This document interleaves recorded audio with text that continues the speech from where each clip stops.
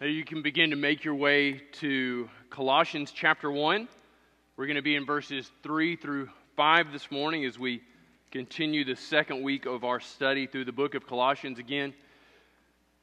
Colossians 1, chapter 1, verses 3 through 5. If you don't have a Bible or don't have your phone with you, you can find a copy of God's Word in the back of the pew in front of you.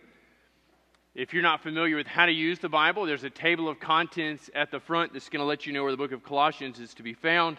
And then as we make our way through, the large numbers are chapters and the small numbers are verses.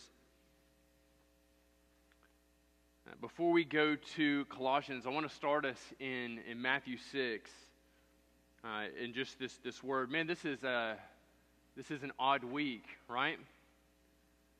This is an insanely busy news cycle. There's a lot going on. There's a lot of panic globally. There's a lot of panic in some of our own hearts, in some of our own lives, wondering how these things are going to work out. I want to kind of recenter our affections, recenter our attention on this word from Jesus in Matthew chapter 6.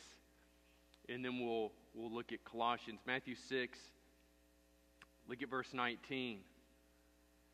Jesus speaks and he says, "Do not lay up for yourselves treasures on earth where moth and rust destroy, where thieves break in and steal. But lay up for yourselves treasures in heaven where neither moth nor rust destroys and where the thieves do not break in and steal. For where your treasure is, there your heart will be also." Globally, we have an opportunity to look around and see not only in the lives of people in our country, some of us in our own hearts, but really globally, where the treasures of the people of this world live.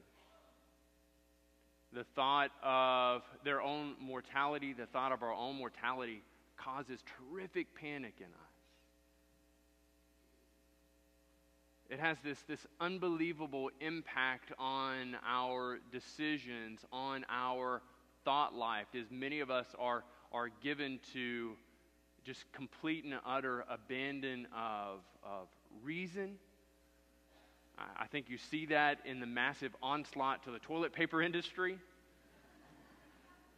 I mean, there's some people worried about problems I hope I never have. What Jesus gives us an indication of here is specifically a reference to finances, but there's an indication that there's something so much greater there and something so much less than. I mean, the kingdom is worthy of our attention. Look at what he goes on to say in 25 through 34.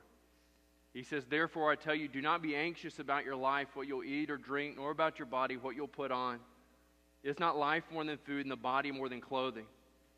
Look at the birds of the air. They neither sow nor reap nor gather into barns, and yet your heavenly Father feeds them." And he asks this question, are you not more valuable than they? Christian, are you not more valuable than they?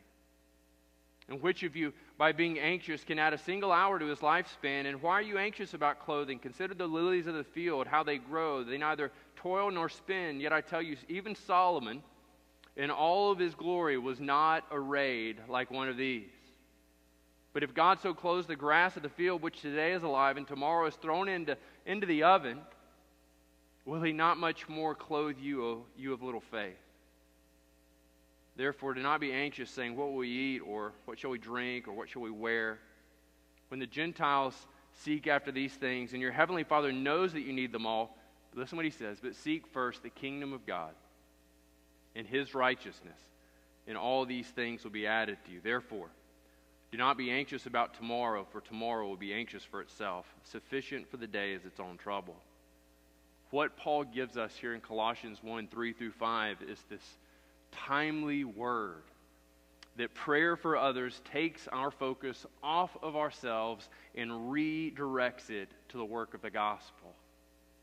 Prayer for others, being invested, carrying the needs of others to our Heavenly Father, takes our focus off of ourselves, off of our worries, off of our troubles, and redirects it to the work of the gospel.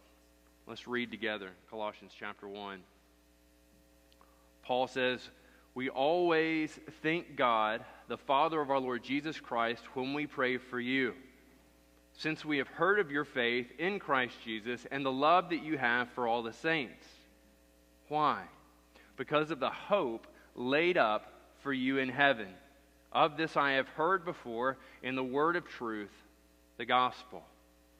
So Paul sets up this amazing instruction to this church there in Colossae. Now it's interesting to remember, and it's instructive for us to know that Paul did not have a personal investment. He has no personal attachment to this church. He didn't establish the church there in Colossae. He heard about this church, in fact, from Epaphras. And so he's come to learn about them, and now he's coming to pray for them. Now, the fascinating thing about this is, look what he says there. He says, we always thank God. And so Paul is kind of giving us this directive for, in some sense, what our prayers need to look like. He says we need to recognize that God is the one who ultimately receives and can act upon our prayer. And so he tells us as Christians that this is what we need to be like. And look at where his thanks is directed. His thanks isn't headed towards that church in Colossae and saying, thank you for being faithful. Instead, he recognizes that their ability to be faithful, their ability to be loving, their ability to be hopeful is all tied to the work of God in their hearts. Amen? And this is where we find ourselves today. We are desperately in need of God's active intervention in our lives, not to end this pandemic solely, but we need God's active intervention in our lives to keep us moving along and glorifying Him. And we desperately need to know this. Now look at how he characterizes God the Father. If you get into chapter 1 and verse 2, look what he had written. He said, grace to you and peace from God our Father. And so where you and I sit, where they sat, we recognize that God is our Heavenly Father, right? But look what he does to this. He says, we always thank God, and who is he? He is the Father of our Lord Jesus Christ. So he's giving us this indication that not only is God our Father, but He's His Father. And if He's His Father, that makes Jesus our brother. And who is our brother? Our brother is the sovereign Lord, the Messiah over all of the universe.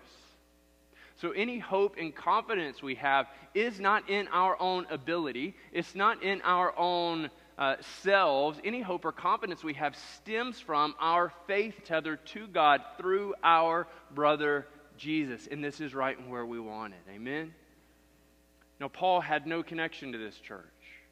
And so you might ask yourself the question, why then will Paul pray for a church that he's never been to, that he's never gone to, that he's got no personal connection to? Well, in this, he's giving us this incredible indication of what our lives as Christians should be like. We should be actively praying for those we may never meet. We should be actively praying for those that we've never met. One of the reasons why is because God has allowed us to be part of this larger family of faith. And being a part of this larger family of faith, we pray for our family members, right?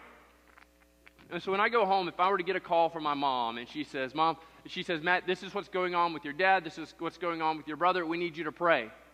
I'm going to pray for that. And I think most of you, hopefully, you do the same thing, right? Come on now. Some of the people online are praying, but some of us in this room, we got some issues. But what he's saying in the midst of this is giving us this indication of what it looks like to pray for people we have no social reason, we have no social pressure to pray for. He's giving us this indication that the Christian family is much larger, and that as a member of this family, we have an obligation to invest ourselves in the lives of those we may never come in contact with. This is the beautiful thing God allows us to do.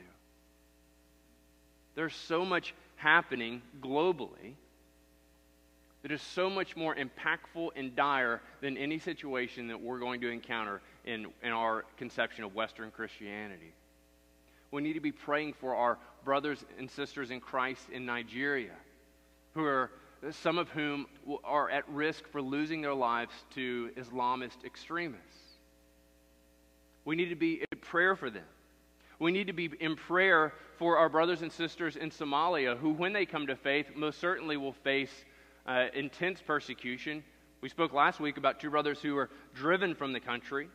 We need to be in prayer for brothers and sisters in Christ in Iran who are coming to faith in record numbers. Christianity is growing so incredibly fast in Iran that some incredibly liberal accounts count this as hundreds of thousands and upwards of 1 million people of faith living in Iran. A woman was released from prison this week for sharing the gospel. In prison, she was abused. In prison, she was beaten. And now she's cast on the street and awaiting full sentencing. As brothers and sisters in Christ, we will likely never meet these faithful saints for the gospel. But as Western Christians who have access to the internet, we have access to all kinds of databases, we can know them, we can know their stories, and we already know the Creator, sovereign God of the universe, who can affect their present reality. Do we believe this? And do you have this sense of unction and this sense of urgency that would burden you to pray for them? When we move beyond the global and begin to think of the local, we can think of no shortage of local churches who are going through incredible difficulties right now. Churches with pastoral transition, where the pastor stepped down or the pastor had some sense of moral failure, and this church is struggling, and we can know their stories, we can see them in the streets, we can see them in their homes, and we should be praying for them. We can think of our local churches who are struggling with issues of cultural conditions and what will they accept and what will they reject and how will it look like for them to be faithful to the gospel of Jesus Christ. And as local churches, and we're here in this trench together, we are here in this battlefield together, contesting for the gospel together, you and I should be caught up in prayer for our local brothers and sisters. Amen? Paul gives us this beautiful picture of what it looks like for us to labor alongside one another in prayer and to pray to God and be thankful for Him and for His work in the many churches, not just of our community, but the global community. This is the good work that he calls us to. But let's look at the substance of Paul's prayer for them. Not only does he thank God, but he thanks God specifically for a couple of things on their behalf. He said, we thank God when we pray for you. Why? Verse 4, because we've heard of your faith and your love for the saints. I want you to see in verse 4 that there's this vertical connection that they have. There's this faith in God, but there's also this horizontal application. And so this gives us an indication that if you're here today, if you're here in this listening, and you have this amazing walk with Jesus, if you have this fabulous, amazing, phenomenal walk with Jesus, like he walks with me, he talks with me, it's just kind of how you roll out of bed in the morning, but you don't have a passion to turn the world upside down, this is not representative, according to Carl F. H. Henry. This is not reflective of apostolic Christianity. This is normative Christianity, that our faith tethered to God presents itself in radical application to those around us. If our faith tethered to God is not reflective in our visitation of love on our brothers and sisters around us, locally and globally, then I would question what your faith tether is actually doing. There's no siloed version of our faith. There's no siloed application of our faith. Our faith connection to God commands and compels us to be actively involved and invested in the lives of the people around us and globally in the community that God has given to us. Amen? As the people of God, this is what he calls us to do. But Paul writes and he says, since we've heard of your faith, well, so let's think about this idea of their faith. We think first of their faith being kind of in Christ and this good work that Jesus has accomplished. 1 Peter chapter 3 and verse 18, speaking of the work of Jesus, says this. It says, for Christ also suffered once for sins. He suffered once for sins, the righteous for the unrighteous, that he might bring us to God, being put to death in the flesh, but being made alive in the spirit. This gives us an indication of what work Jesus has accomplished. He came, he lived a perfectly sinless life, he died on a cross, he bore our sins, and God raised him on the third day. Amen? And in this, it creates the possibility where you and I might be joined to God through faith. God has sent his Son to die so that you and I might be joined to him through faith, and then we respond to the gospel, Romans 10:9, because if you confess with your mouth that Jesus is Lord and believe it in your heart that God raised him from the dead, you will be what? Saved. We are saved by faith in Jesus. It's not the action of our faith, but it's the action of his surrender. It's the action of his crucifixion. It's the action of God resurrecting him, and it's our union with him through faith that lets us be saved. And saved to what? Not simply saved to security to kick back and watch the world around us burn. Not to kick back and say, this is fine, everybody can panic. I'm going to sit here in my world of isolation and not engage. It has been the pattern. It has been the mission. It has been the operation of the Christian church since its foundation that when the world around us burns, we don't kick back, we engage. This is a time to engage. This is a time to point to hope. This is a time to live differently. This is a time to live reflectively. And this is a time to live submissively to the good thing that God has done in us. Amen? Paul says in Galatians 2:20, I have been crucified with Christ. It is no longer I who live, but Christ who lives in me. And the life I now live, I live by faith in the Son of God who loved me and gave himself for me. We need to live a cruciform existence. A life taking all of our application, a life taking all of our freedoms and submitting all of these things to the power of the gospel of Jesus Christ. Asking ourselves and submitting our petitions to him in prayer. God, what would you have me to do in this season of uncomfortableness? God, what would you have me to do in this season of cultural panic? God, how would you have me to serve at this time? Christians, our prayers in this time can't be for isolation.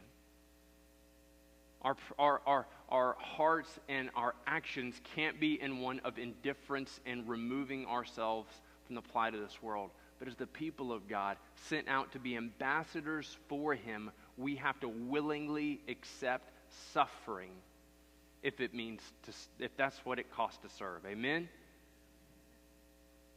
Convinced that God has allowed you and I to be in this time to be servants for the cross. Not that we might be wise, kick back, hoard toilet paper and hand sanitizer and say, we've got it, come and get it.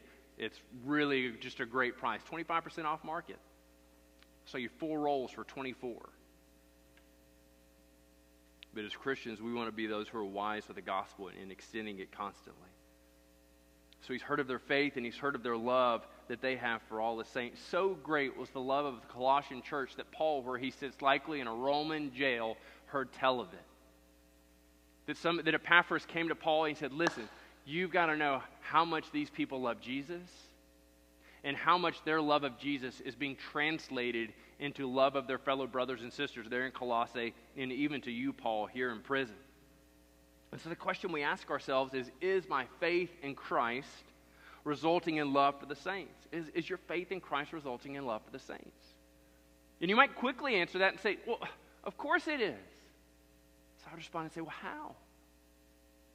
How today? How today? How yesterday? How are you planning to let your love of Christ be visited upon those around you in the midst even of this crisis? We recognize that our love for the saints cannot merely be theoretical. It's this idea where notionally we know that we are saved and we are saved to be engaging, but our love for those around us cannot merely be theoretical. Because if it's theoretically, then it's actually worthless. Listen to me. If your love for those around you is only theoretical, then it is actually worthless and empty. It makes no difference to anyone if it's not leading to some form of action for someone other than yourself and your family. It is natural for you to sacrifice and suffer for your family. It is unnatural for you to do that to people with whom you have no connection. And this is what he calls us to. Let's think through some of these things. Some of the things that for us, just kind of practically thinking through this, of what it will look like for us to not only to love the saints, but to love the people in our community, is that we would be patient and forgiving. That we would be patient and forgiving. Some of our family, Valerie and I's family, lives in the Houston area. And one of our family members was at the grocery store this week and saw 2 women get in an all-out fight over a bottle of hand soap. Now listen, I'm all for washing your hands 20 seconds and doing that multiple times a day, but not at the end of having to punch somebody in the nose to get that soap, right? If you have to go without soap, just walk around and just say, as we've said historically, unclean, unclean, unclean. I guarantee you, people are going to give you a wide berth. We need to be patient. We need to be forgiving. Our love needs to seek opportunities to serve. Our love needs to seek opportunities to serve. Tomorrow morning, our elders are going to get together and think through what are some practical ways we can serve members of our church. If this continues, if this goes on, and it's no longer safe or it's no longer practical for certain members of our faith community to go out and to buy groceries, to begin the epic quest of finding toilet paper, man, we as a body need to make sure we're taking care of each other, amen? And we as a body need to find ways and to be engaged and to take care of the people of our community. For some of us, that means checking in on our neighbors. You have older neighbors who are there and they don't have access to technology, and so they're not even forming community in that way. Maybe their family doesn't live here. You need to be checking in on them to make sure they're okay, to make sure they have everything they need. Find practical ways to serve the people around you. Our love needs to seek opportunities to serve. Certainly, we need to be praying for one another. Certainly, we need to be praying for those who are sick. We need to be praying for the lost of our community, who their supreme goal in all of this is not to get sick, not to die, because for them, this life is all they have. We can pray for them. We can pray for others. We can call. Man, our online directory is a helpful deal. You can go through and you can call people and say, listen, I'm praying for you. I just wanted to reach out to you. I just wanted to visit with you for a while. We need to be finding creative ways to foster community. We are a people together, not a people separate, distinct, and siloed. Amen? One of the things that we need to do, or need to be ready and willing to do in the midst of this, a way to love people, is to stay away. Some of us are so incredibly kind and giving that it doesn't matter how sick you are, you're dragging in, sweat pouring down from your fever, snot running out of your nose, bleary-eyed. Everybody around you is whispering, unclean, unclean. But still you're here and still you're coming in. The way that you can love this community in the midst of this is by not doing that. Just know that coming around and getting people around you sick is not a loving action. It's not a loving action. No, I say that, and most of you laugh, but there are one or two people in the room or in the hearing that are thinking, yeah, but he's not talking about me because I'm phenomenally talented. I'm so helpful. I just love visiting the elderly. Listen, they don't want your visit. Not in this time. If you're sick, stay home. Call them. You can't spread germs yet through the telephone. That technology is not there. Praise God. Amen. It's like the one technical limitation we're super excited about. I can't smell you, and I can't catch anything you've got through the telephone. Praise God. Praise God. So he calls them. He looks at them. Now, the fascinating thing I want you to see in this is he prays to God, thanking God for their faith and their love, but where have those come from? He says, verse 5, they have come from their hope. And where's their hope located?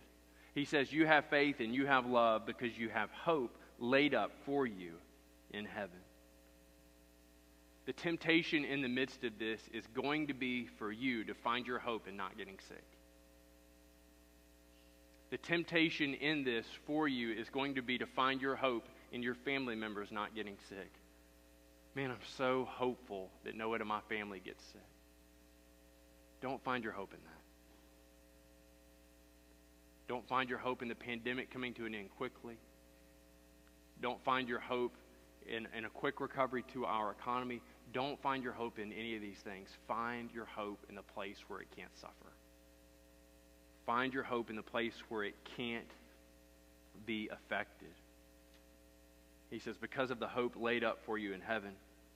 Peter's writing to this group of Christians caught up in the diaspora. They've been exiled from their homes. They're living as exiles and aliens in a foreign land, and that's where we are. We're culturally exiled. And he tells them in chapter 1 and verse 4 that they have an inheritance. And he gives them this great news of their inheritance. He says, you have an inheritance that is imperishable, undefiled, and unfading, kept in heaven for you, who by God's power are being guarded through faith for a salvation ready to be revealed in the last day. We have this unshakable, unassailable, imperishable, undefiled, and unfading inheritance kept in heaven for us. Our God is keeping it safe. Our God is keeping us safe. Our God is watching over us. We must not find our hopes in things we can lose when God has given us hope in something that can never be taken from us. Amen. You remember in our study of the book of 1 Corinthians, for some significant period of time, we studied through the resurrection in chapter 15. And in chapter 15 and verse 19, Paul gives such an incredibly instructive word on hope. He says, if in Christ we have hope in this life only, we are of all people most to be pitied. Christian, there is cause for hope in the most discouraging of circumstances. There is cause for hope in sickness. There is cause for hope in famine, in war. There is cause for hope in loss of life. But it's not in this life. You have a hope that is unassailable. And here and now, we have opportunity to testify to that hope.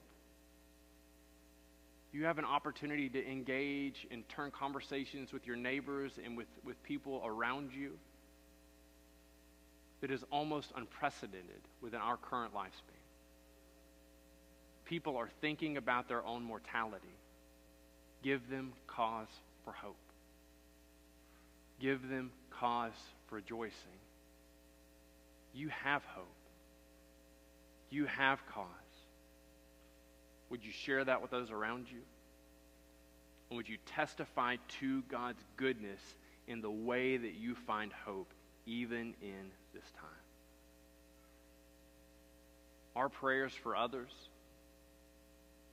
our prayers of thanksgiving to God for others and for difficulties have a revolutionary opportunity to redirect our heart's focus from the problems around us to the good work of the gospel He has set within our sphere. Amen.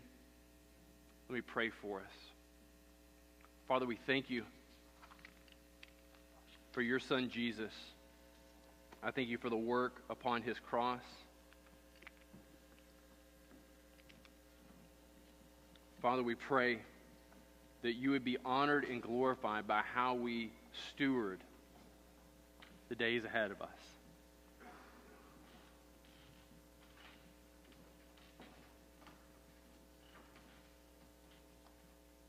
Father, I pray for those here or those in this hearing who have not submitted themselves to you. They're living desperately without hope, or they have set their hope on something that is going to fail, something that will certainly disappoint. God, I pray that you would show to them your great love for them, extended to them through the death of your Son and His resurrection, and that you would call them to faith and belief as they confess their sins to you and they turn to you in repentance and faith, asking to be saved. Father, I pray that you would be glorified and honored as we join our hearts together again in song. God, I'm thankful for these believers in this room, for those joining us online. Keep us close to you. Keep us close to one another. We submit these things to you in Christ's name. Amen. Amen.